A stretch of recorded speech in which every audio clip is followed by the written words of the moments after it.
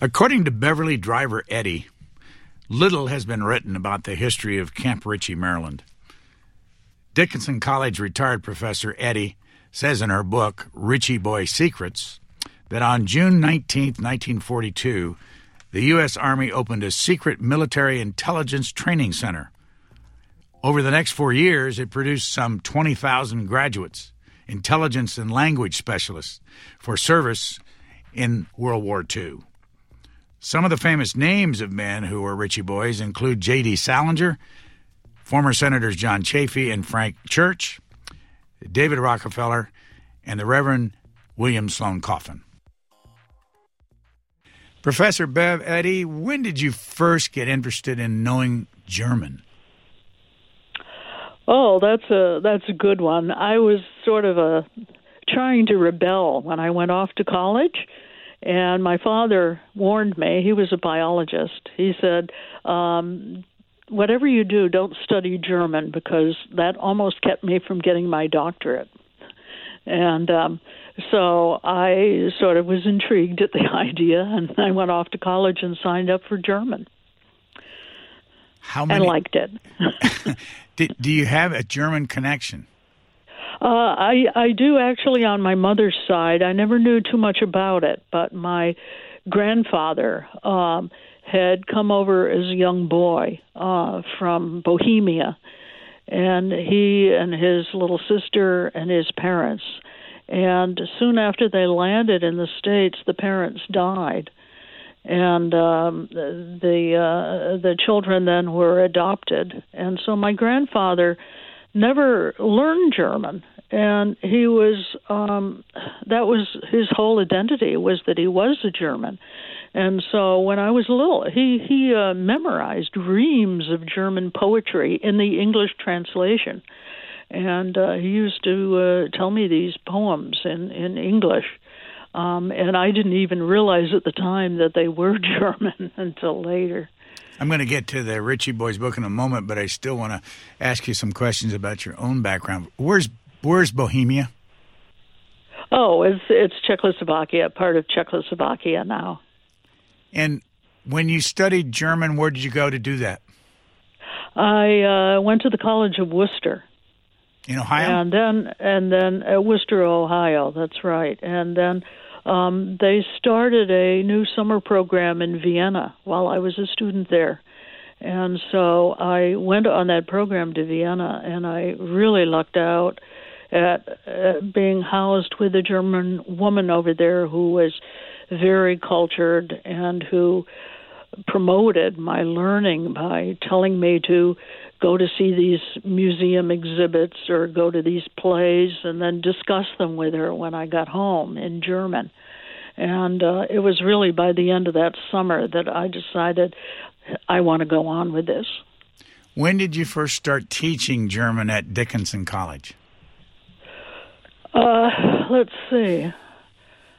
It would have been in the fall of '73. I taught before that at Middlebury College.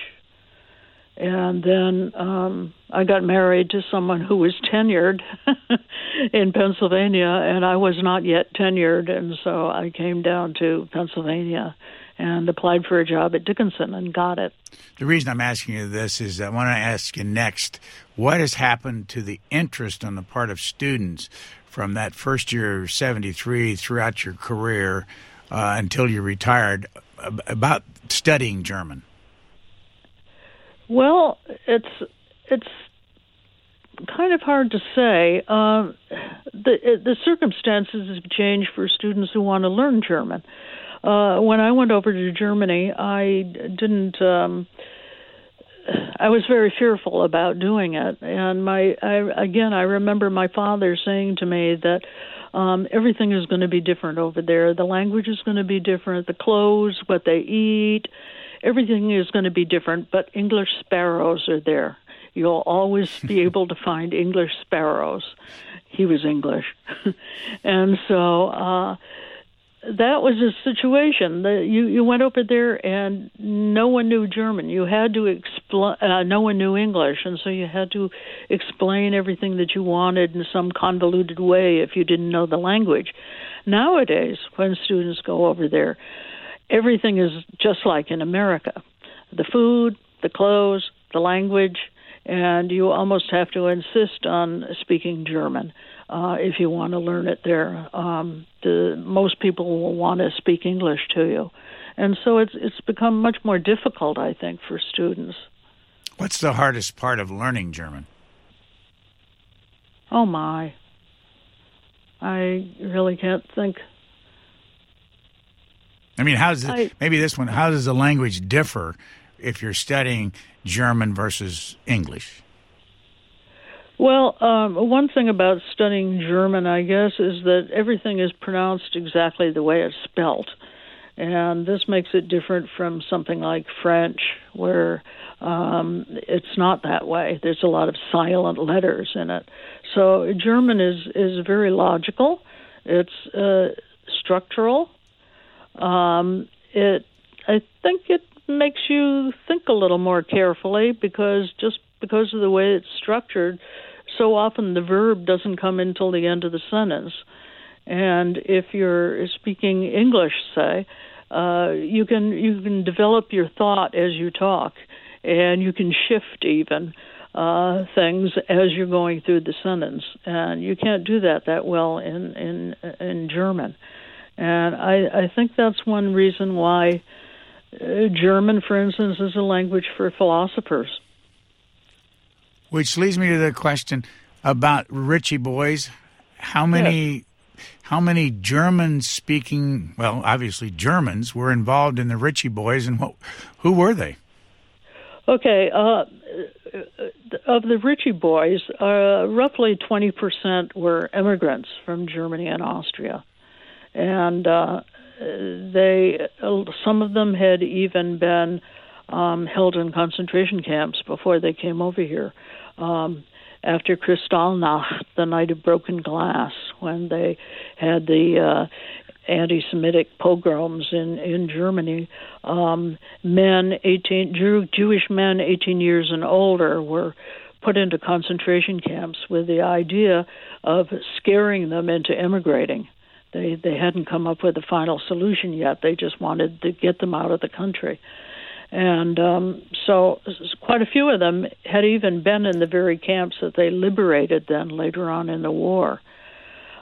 These immigrants, understandably, were very anxious to do their bit to go back to defeat Hitler. After all, lots of them had left their parents, their families, their brothers and sisters behind in Germany. In many cases, they didn't know what had happened to them because once war broke out, there was no correspondence anymore between Germany and the United States. And so it was a very emotional and tough situation for them. When did you first become aware of the Ritchie Boys?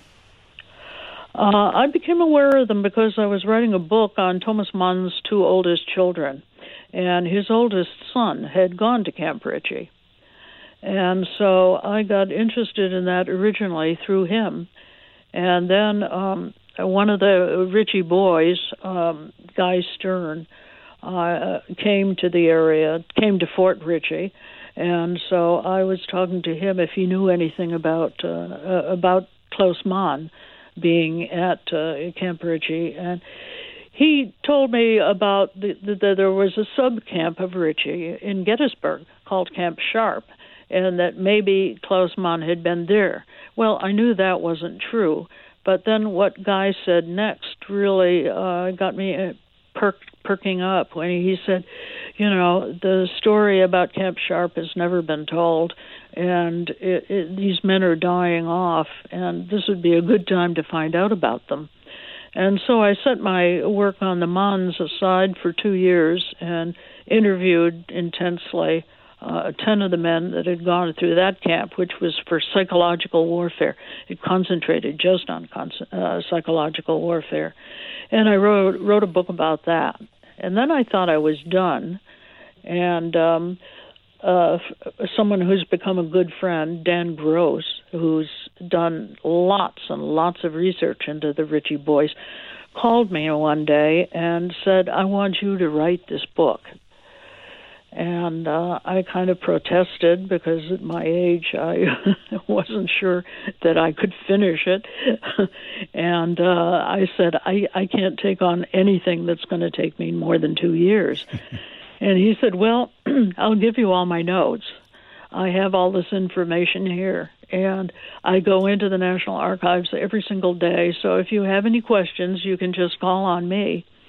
Well, that was something I could not say no to, and I got so involved that now, night and day, I'm thinking about the Ritchie boys. I'm corresponding with relatives of Ritchie boys and writing up little individual pieces on individual Ritchie boys. So I've really gotten hooked on it.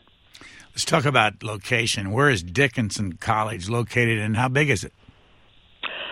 Dickinson College is in south central Pennsylvania in Carlisle, the town of Carlisle, and I lived south of Carlisle, sort of between Carlisle and Gettysburg. And so I live very much in the area between Camp Ritchie and Camp Sharp. I'm in Washington. If I got in my car and drove to Camp Ritchie, how long would it take me to get there? I've never driven there from Washington, so I can't say. But if you know where Hagerstown, Pennsylvania is, it's near Hagerstown. That's the biggest town near there. Right on the border between Maryland and Pennsylvania? It's right on the border between Maryland and Pennsylvania, yes. I saw a list of everybody, not everybody, because how many Ritchie boys were there? Well, the numbers, it depends on what you look at. There were 15,253 who enrolled in the classes there and 11,637 who graduated. So I count as Ritchie boys anyone who enrolled. Some people count the number that graduated. Hey, it's Ryan Reynolds, and I'm here with Keith, co-star of my upcoming film, If, only in theaters May 17th. Do you want to tell people the big news? All right, I'll do it. Sign up now and you'll get unlimited for $15 a month and 6 months of Paramount Plus Essential Plan on us. MintMobile.com/switch. Upfront payment of $45 equivalent to $15 per month. Unlimited over 40 gigabytes per month. Face lower speeds. Videos at 480p. Active Mint customers by 531.24 get 6 months of Paramount Plus Essential Plan. Auto renews after 6 months. Offer ends May 31st, 2024. Separate Paramount Plus registration required. Terms and conditions apply if rated PG. Wyndham Hotels & Resorts makes travel possible for all. Whether it's the long haulers looking for a great cup of coffee, a roomier rest for the on-a-whim road trippers, or a place to make summer memories with the whole family.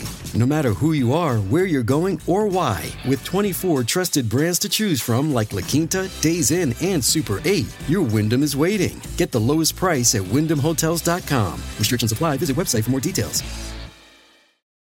You have some of this in your book. I saw another list. I just named them that these were all supposed to be Ritchie boys in the past. John Kluge, who used to own Metro Media Television, was at one point the richest man in the United States. William Sloane Coffin, the minister. Yes. J.D. Salinger, the writer. Mm-hmm. David Rockefeller. Senators John Chafee, Senator Frank Church, Vernon Walters, former CIA and UN, and all that. And how did all these now famous people become Ritchie boys?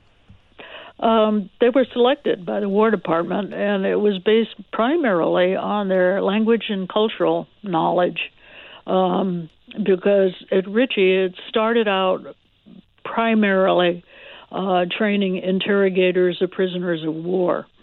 And so they wanted people who not only knew all the nuances of the language to be able to interrogate these people, but, if possible, people who had lived there for a long time or were from there originally, because then they had all the cultural references that they could talk about when they were interrogating. So if they were talking to someone and they wanted to put the man at ease to get him to talk, they could talk, for instance, about the local soccer club, something like that. How were you chosen to be a Ritchie boy? It was taken from the card catalog. The Ritchie boys themselves had no say in it. They just got called in one day and were told that they were going on assignment to some place. They weren't even told where it was, and they traveled then up to Cascade, Maryland, where the camp was, and walked into this strange place where men were running around in German Army uniforms. Why in German Army uniforms? Well, the director of the camp was a very interesting man. His name was Charles Banfill. He was a World War I vet. He was a flying ace, and he was not only the commander put in command of Camp Ritchie, but at the same time he served as Assistant Chief of Military Intelligence Services in D.C., and so he had a direct line to the War Department. And so he almost got anything that he asked for. And his theory was that you could best prepare for the war situation in Europe by having it replicated in the Blue Ridge Mountains. And so that's what he did. He had a core of people, a whole unit of people called it Composite School Unit, which was totaled about 450 men, and they were all dressed in German Army uniforms. They would march around the camp singing Nazi songs.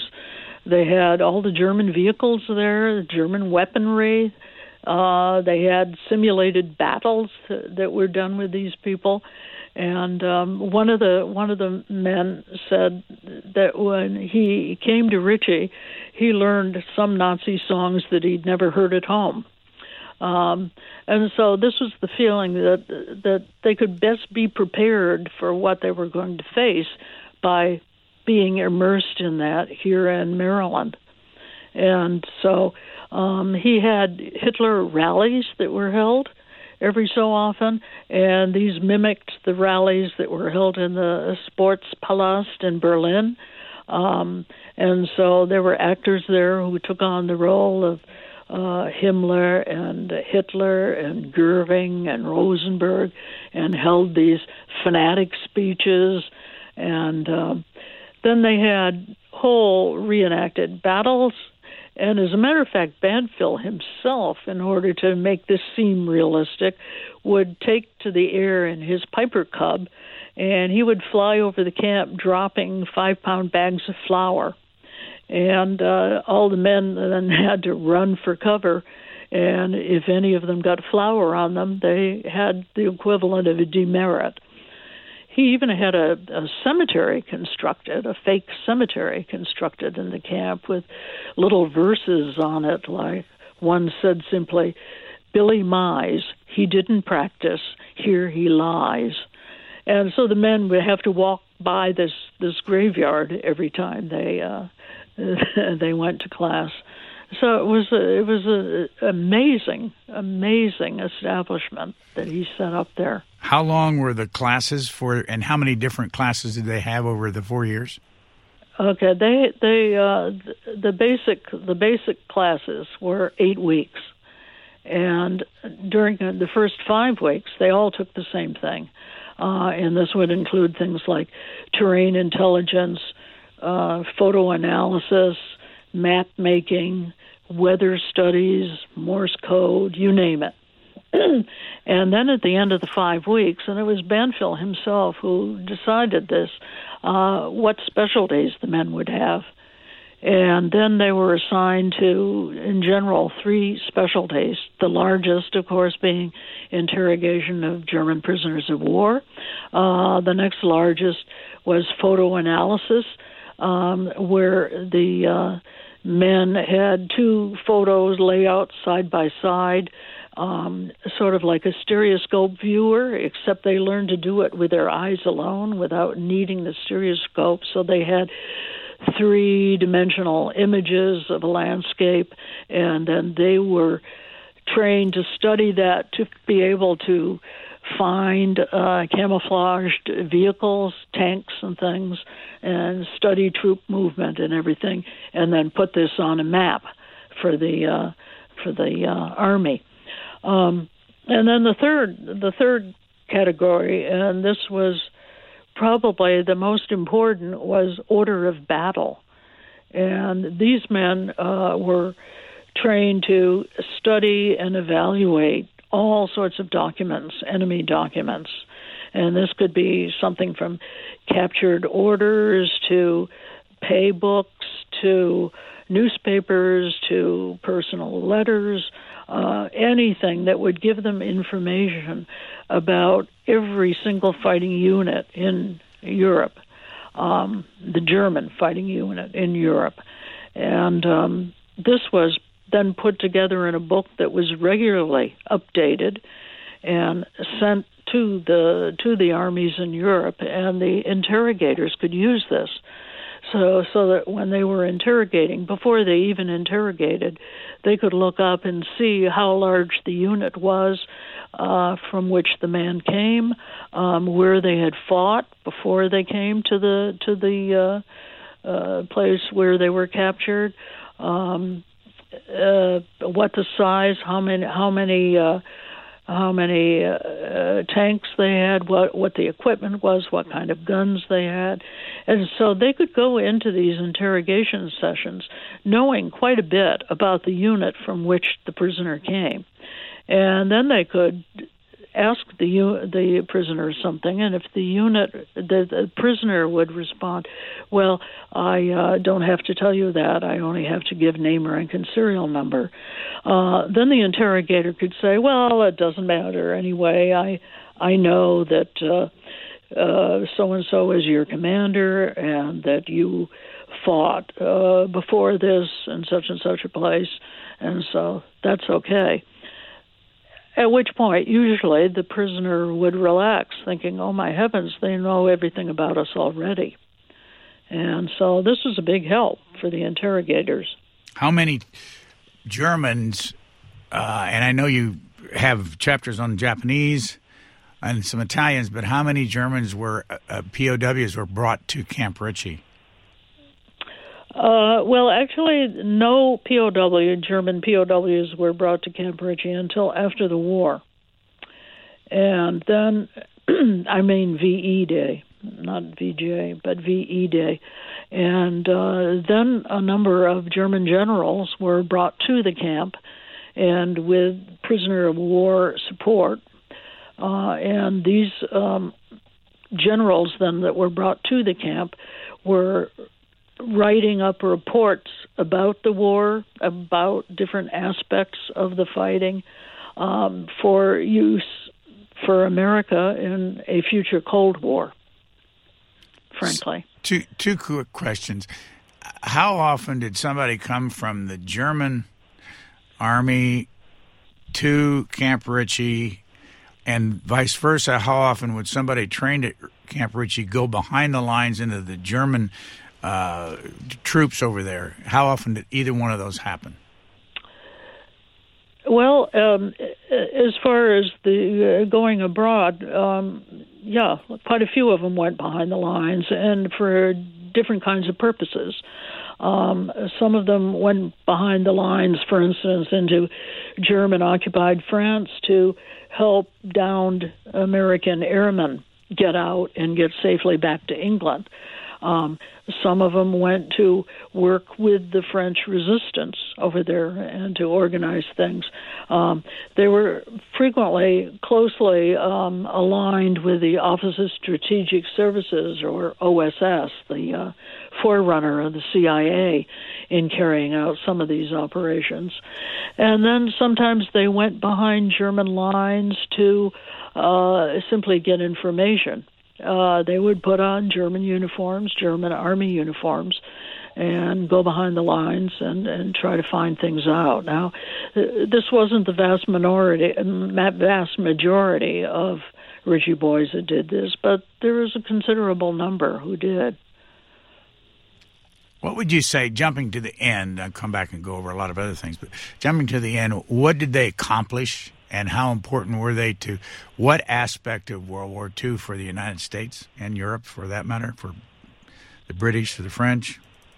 Well, it was stated after the war that the intelligence that the Ritchie boys provided was absolutely crucial, that they had provided 60% of the intelligence that the Allies used during the war. Now, lots of people cite that and praise the Ritchie boys for it, but this was before everybody found out about the Enigma machine, Bletchley Park, and all that. So the percentage is somewhat less. We don't know what exactly the percentage would be, but they said over and over again that they shortened the war considerably by doing what they did. And if you add Camp Sharp to it, the sub-camp of Ritchie, where they trained in psych warfare, they not only interrogated prisoners, they were the ones that got the prisoners in many cases to surrender by going out in front of the lines and speaking by microphone directly to the enemy troops and persuading them to surrender. And thousands surrendered this way to Ritchie boys, then came over and were questioned by Ritchie boys. What's the difference between your book on Camp Sharp's Psycho Boys and the Ritchie boys, which came out, this one's this year. The one we're talking about was this year, and the yes. Psycho Boys was 2019? No, it came out earlier than that. I think it was, I can't remember. I think it's 3 or 4 years ago anyway. The difference is that there were many, many fewer people in the camp in Gettysburg. So where there were tens of thousands of people at Camp Ritchie, there were about 800 who passed through Camp Sharp because they were so focused on psychological warfare. And so as far as the two books goes, the Camp Sharp book is more personal stories following men through the training to Europe, through the zones, entering the camps, going back home.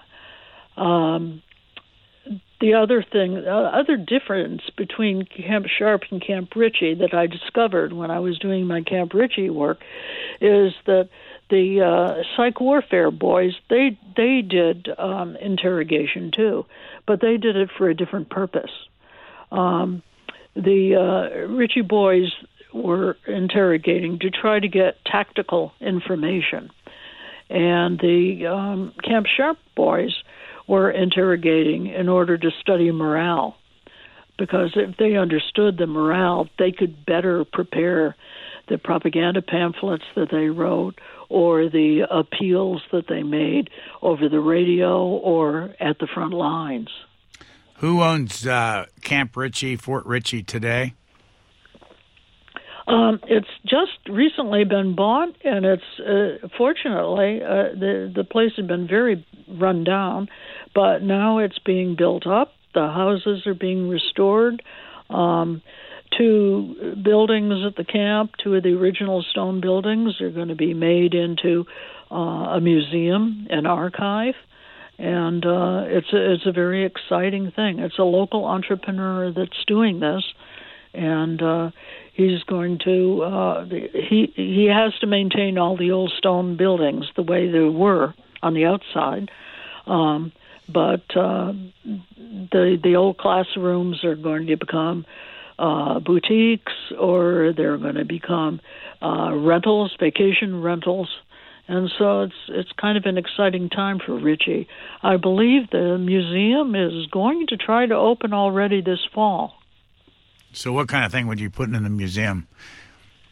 Oh, well, it's going to be museum archives. And so lots and lots of papers, memoirs, memorabilia,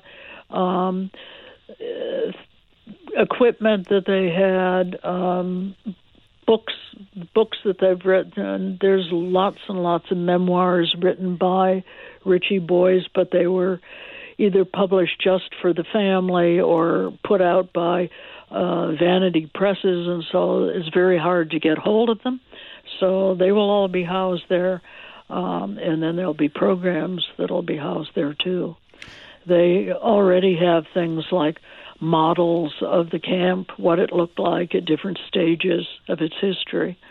And they have souvenirs that came from Camp Ritchie at the time that the Camp Ritchie boys had, pillows and scarves and things like that. You say in your book that at the end of September, 5 rail cars filled with captured enemy documents were delivered to the camp to be integrated into the Ritchie libraries. 5 rail cars?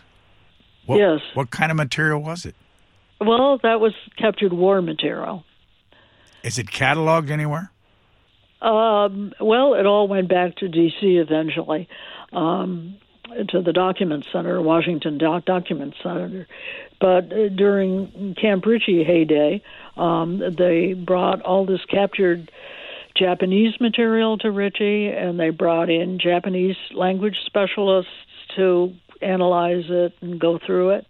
And then after the war, as I said, they brought these 12 generals here, but they also sent over from Germany all the captured war documents that they had from there.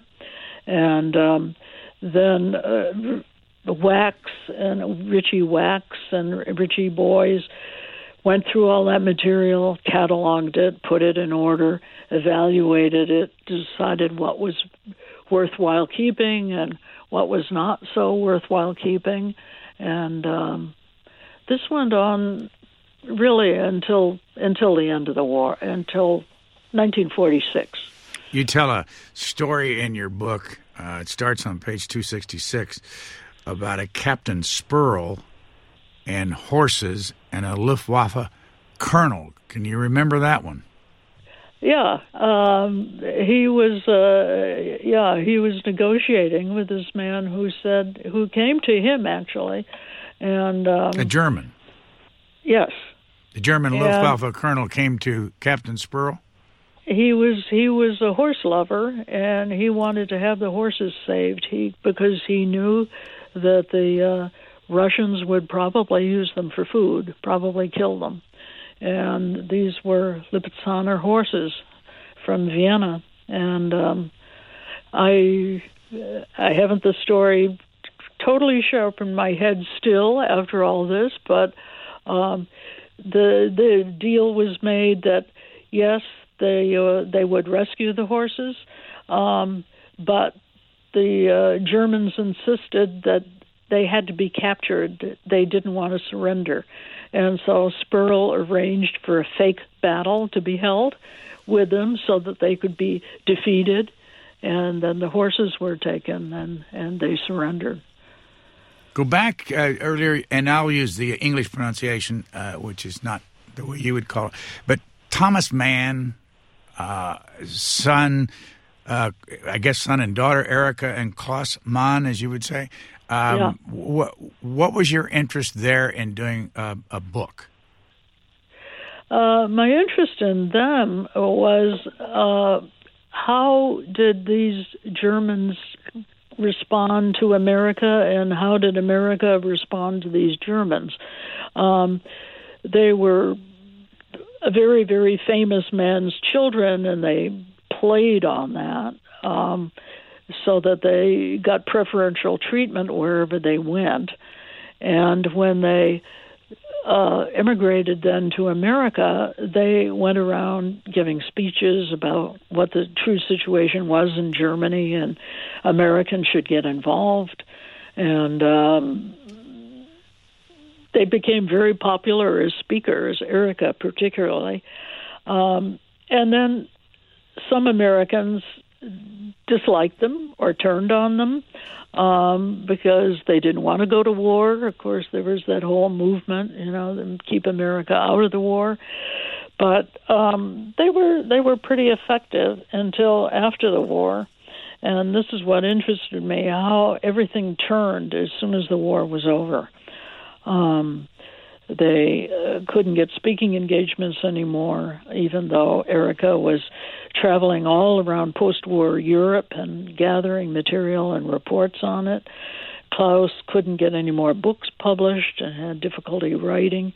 And so this interested me, almost more the American reaction to Klaus and Erica, as Klaus and Erica's reaction as Germans to the Americans.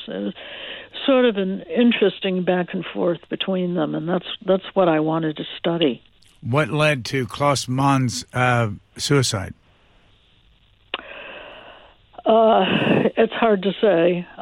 He'd been suicidal for quite a long time, but my theory is that he had no place, he had no home anymore. His last novel, which he never completed, he has a statement in it that I think speaks for himself when he said, I'm responsible for the death of 5 million people in the concentration camps. Of course, I was not there, but I am a German, and I am responsible for the deaths of thousands of people in Hiroshima and Nagasaki, and because I'm an American citizen. And I think the instant jump into the Cold War, the weapons are hardly cooled before America was in the Cold War, and this was very disturbing to many, many German immigrants because they were interested in denazification of the Germans and re-education of the Germans, and the Americans were saying, look, if these former Nazis can help us in the Cold War effort, we're going to use them. And it was very, very distressing, I think, for many of them. And then a great many of them were considered communist because they were premature anti-fascists. They had been against Germany too early, and so therefore they were communist, tainted. And the hearings, the McCarthy hearings, were very bad for the Germans. A lot of the German immigrants, it's very interesting, they returned to Europe, not to Germany, but to Switzerland or Czechoslovakia or France or someplace else because actually of this whole Red Scare movement in the States, as did Thomas Mann himself. Stefan Heym, I saw some video on YouTube of him in East Germany, talking about East Germany. Can you explain his involvement with the Ritchie Boys and why he ended up back in East Germany? Well, he was a Ritchie boy, and he was communist inclined, very idealistic. He came over to the States. He fled because he was a Jew. So he came over to the States. He married an American woman. He wrote a novel called The Hostages about the situation in Czechoslovakia that became a Hollywood film. So he was doing very, very well in America. He went through training at Camp Ritchie and then went to Camp Sharp for more training in psychological warfare. Was sent to Germany then, and he did newspaper work and radio work. When the war was over then, he was working on the newspaper, Die Neue Zeitung. It was a newspaper put out in the American zone, and he was writing for that. And then he was called back to the States because it was felt that he was too sympathetic to the Russian allies, former Russian allies. So he came back to the States.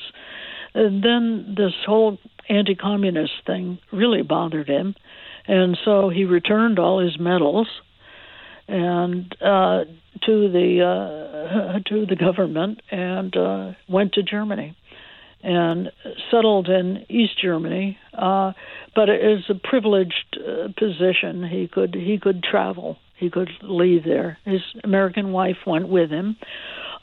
Living in East Germany, he continued to write novels, but he wrote them in English first and then translated them into Germany. The wall fell, of course, in Germany, and he was actually elected to the German Parliament, the United German Parliament. Again, he got upset because the members of Parliament voted themselves a hefty pay raise, and so he quit that. But he died soon after that, too. Senator Ron Wyden of Oregon's father, Peter Wyden, was a Ritchie boy, and the last book that he wrote before he died a number of years ago was On the Berlin Wall. What can you tell us about him? Yes, his name was actually Peter Weidenreich when he emigrated from Germany. And Colonel Banfield encouraged all the German and Austrian immigrants that had German names, or especially Jewish-sounding German names, to change their names. And the idea was that if you got captured over there, you could probably be executed then as a traitor to your country if you had that German name there. And so a lot of them changed their names, and he changed his then to Wyden. He was another one who was both a Ritchie boy and a Camp Sharp boy. And he got very involved with newspaper work. There were little mini newspapers that were there called the Front Post, Mail of the Front. They would shoot these into enemy lines, giving the true news of what was going on in the war. So he did that. And then when the Allies entered Germany, and as they took over towns, GIs would be assigned to the newspaper and to get local newspapers going, again, giving the true news. And so Peter Wyden was very active in that. And then he, too, went to Berlin and was involved in the newspaper, the Allied news, the American Allied newspaper that was put out there, Die Neue Zeitung. And he wrote what I consider his most interesting work. It's called Stella. He found out that one of his Jewish classmates, when he was a child in school, was a beautiful, blonde, Aryan-looking girl, and he'd had a crush on her. And he found out that she had betrayed Jews and reported countless Jews to the Nazis and to the concentration camps. And so he wrote a book trying to understand how that happened. I think this is an absolutely fascinating study, and I'm not going to tell how it happened because I think people ought to read that book. It's beautifully written. Is it Stella in English? Yes.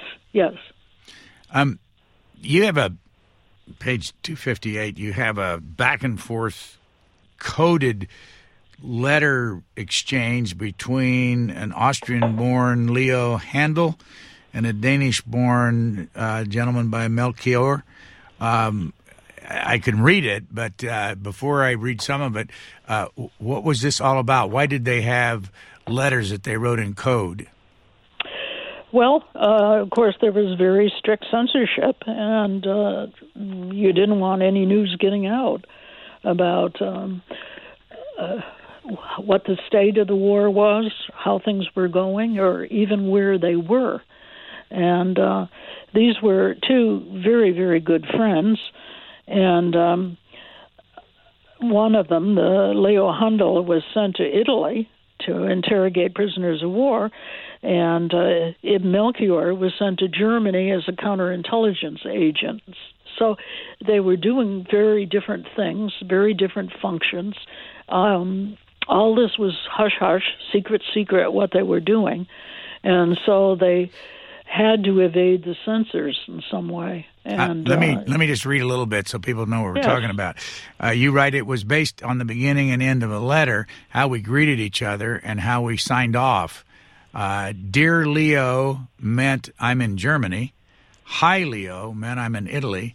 Hi buddy meant I'm in Africa. Hi good buddy meant I'm stuck in England. And in signing off, your buddy meant I'm in in CIC working in a rear echelon headquarters, while your good buddy meant I work as a CIC agent with the frontline troops. Best regards meant I'm in IPW with the frontline troops. I can go on and on, but how did you find that one, by the way? Ib Melchior wrote the book.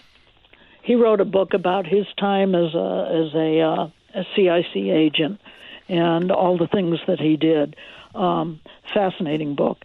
And he also thought that Leo Handel was just a terrific guy.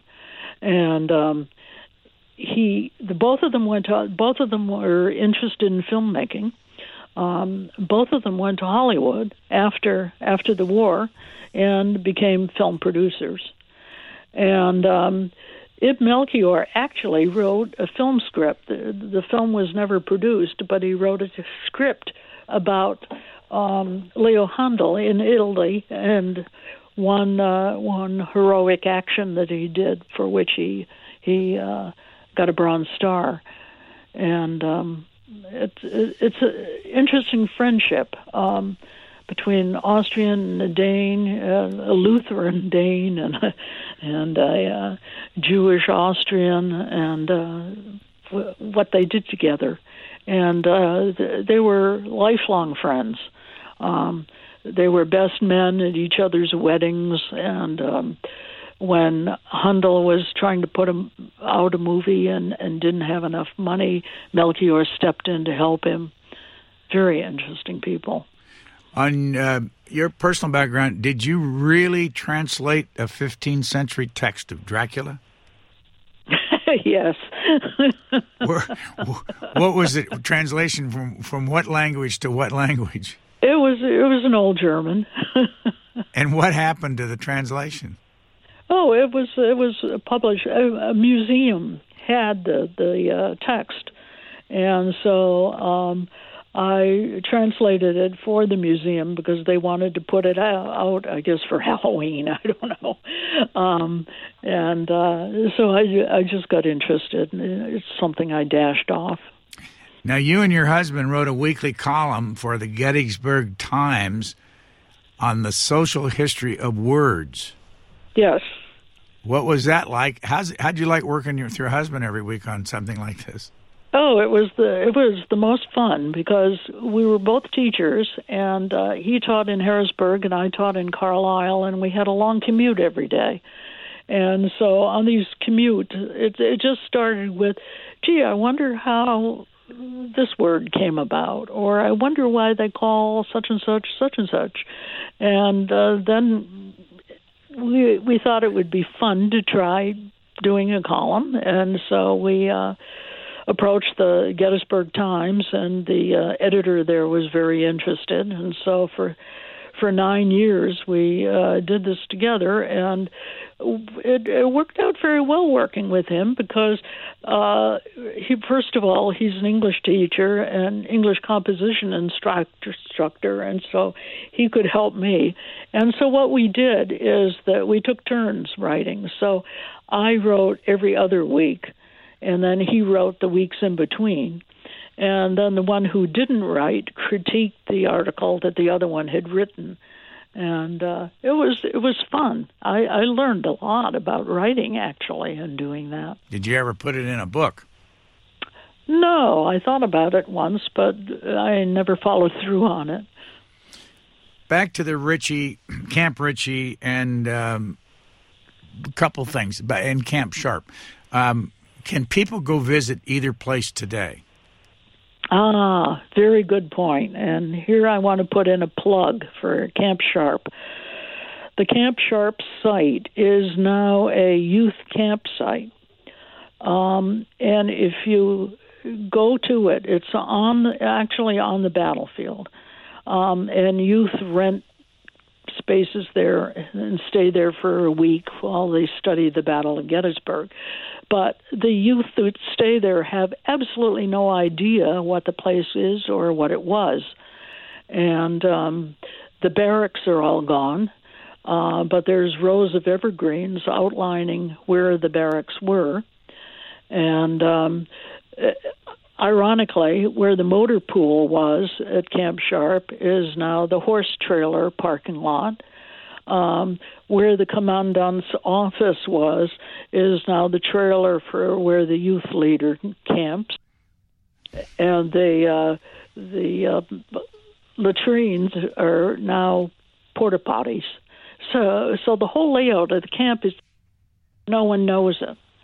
And what I'd love to see happen in my lifetime is to get a marker put up there telling about what Camp Sharp was and what happened there. As a matter of fact, I'm collecting signatures for that right now to approach the National Park Service of Gettysburg to try to get a sign put up. What about Camp Ritchie? Can you stay anywhere around there now and see it? You can see it, yes. As I say, it's all being fixed up now. It's kind of an interesting time to go. And there's one modern building there now, which is a center, a community center, a Tri-County community center. And there they have a little temporary museum that you can see of the Ritchie boys, and then they have a whole corridor where they have the whole history of the camp and what went on there, and it's worth visiting. Out of the 15,000 plus people that were at Camp Ritchie, did any of them, once they were trained, once they were put into the military units, the United States military units, did any of them turn on the United States and go back to their home countries? Well, there were a couple of spies, actually. I'm thinking of one. His name was Kurt Ponger. He was an Austrian, and he was an Austrian communist. And he, throughout the war, worked very well as a Ritchie boy. And then he was stationed in Austria, post-war occupation of Austria. And he then was found out that he was spying for Russia. And he was actually sent to prison for 20 years. I named a lot of people in the beginning of our discussion, that famous names that people would know in politics. John Kluge at Metro Media, William Sloane Coffin, J.D. Salinger, David Rockefeller, John Chafee, Frank Church, who eventually did that deep study of the CIA, and Vernon Walters. Do you know anything on the background of what they did after being Camp Ritchie boys in the war? In the war. It's very hard to find that out. The material that is available in the archives doesn't go into detail. And I, of course, was just interested. I was focused on Ritchie, but through all these memoirs, of course, you can find out what they did, and a lot of them, David Rockefeller and Vernon Walter, and they've written their memoirs. You can read about it there. On the makeup of Camp Ritchie, I've got several different lists of numbers that describe what they were. That just check these numbers. I think I got them from a talk. A gentleman that was giving you a lot of credit for this, Bernie Lubron, who is the son of a Ritchie boy. Right. He said the demographics that 54% of them were United States citizens. I mean, originally. And 15% German, 4% Austrian, 2% Italian, 2% Russian, and the rest of the countries are 23%. Can you explain that, what that means? Yeah, they were trying to get multilinguists, and they were trying to get them for specific aspects of the campaign. And so a lot of people would be rushed in. For instance, they called up Turkish-speaking people and Turks to come to Camp Ritchie to train for the invasion of Greece. And then that was decided not the best thing to do, and so the Turks stayed on and worked at Ritchie. There were 200 Native Americans that were in the African campaign, and they were sent back to Ritchie to serve as the reenactors that dressed up in uniform and staged battle scenes and so on. What about women? At Ritchie. And I think one of the more interesting things to me is not the low percentages of those that came from Jamaica or from Lebanon or whatever, is the minority groups that were Americans. For instance, there were 32 black Ritchie boys, and in a Jim Crow army, that's pretty extraordinary.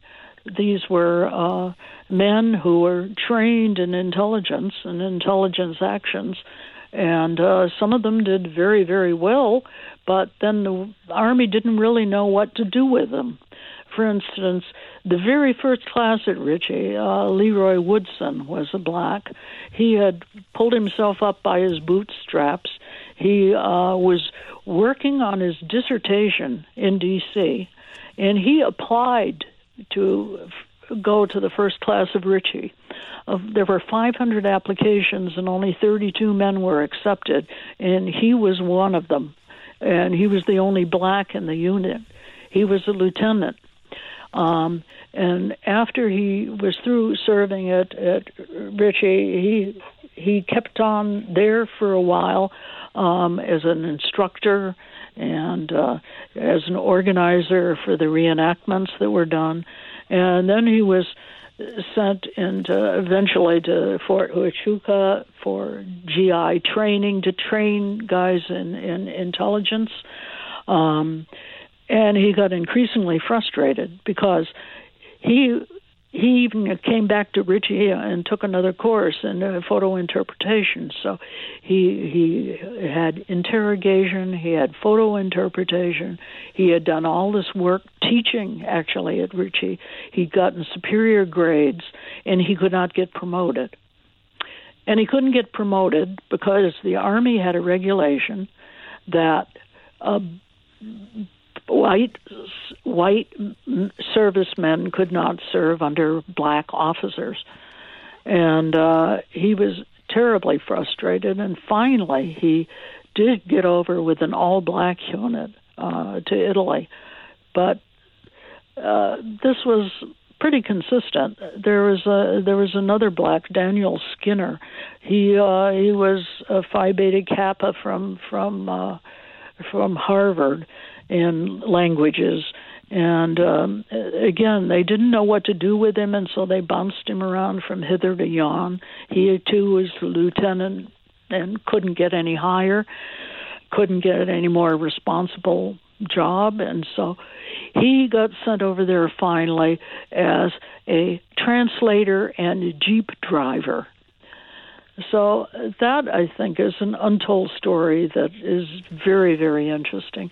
Another one is the Nisei, the Japanese Americans. A lot of those that came to Ritchie were recruited directly from the American internment camps. And you think about how the Germans had it versus how the Japanese Americans had it. The Army is really inconsistent. The Nisei, after all, these are American citizens, and 80,000 of them were interned with their parents.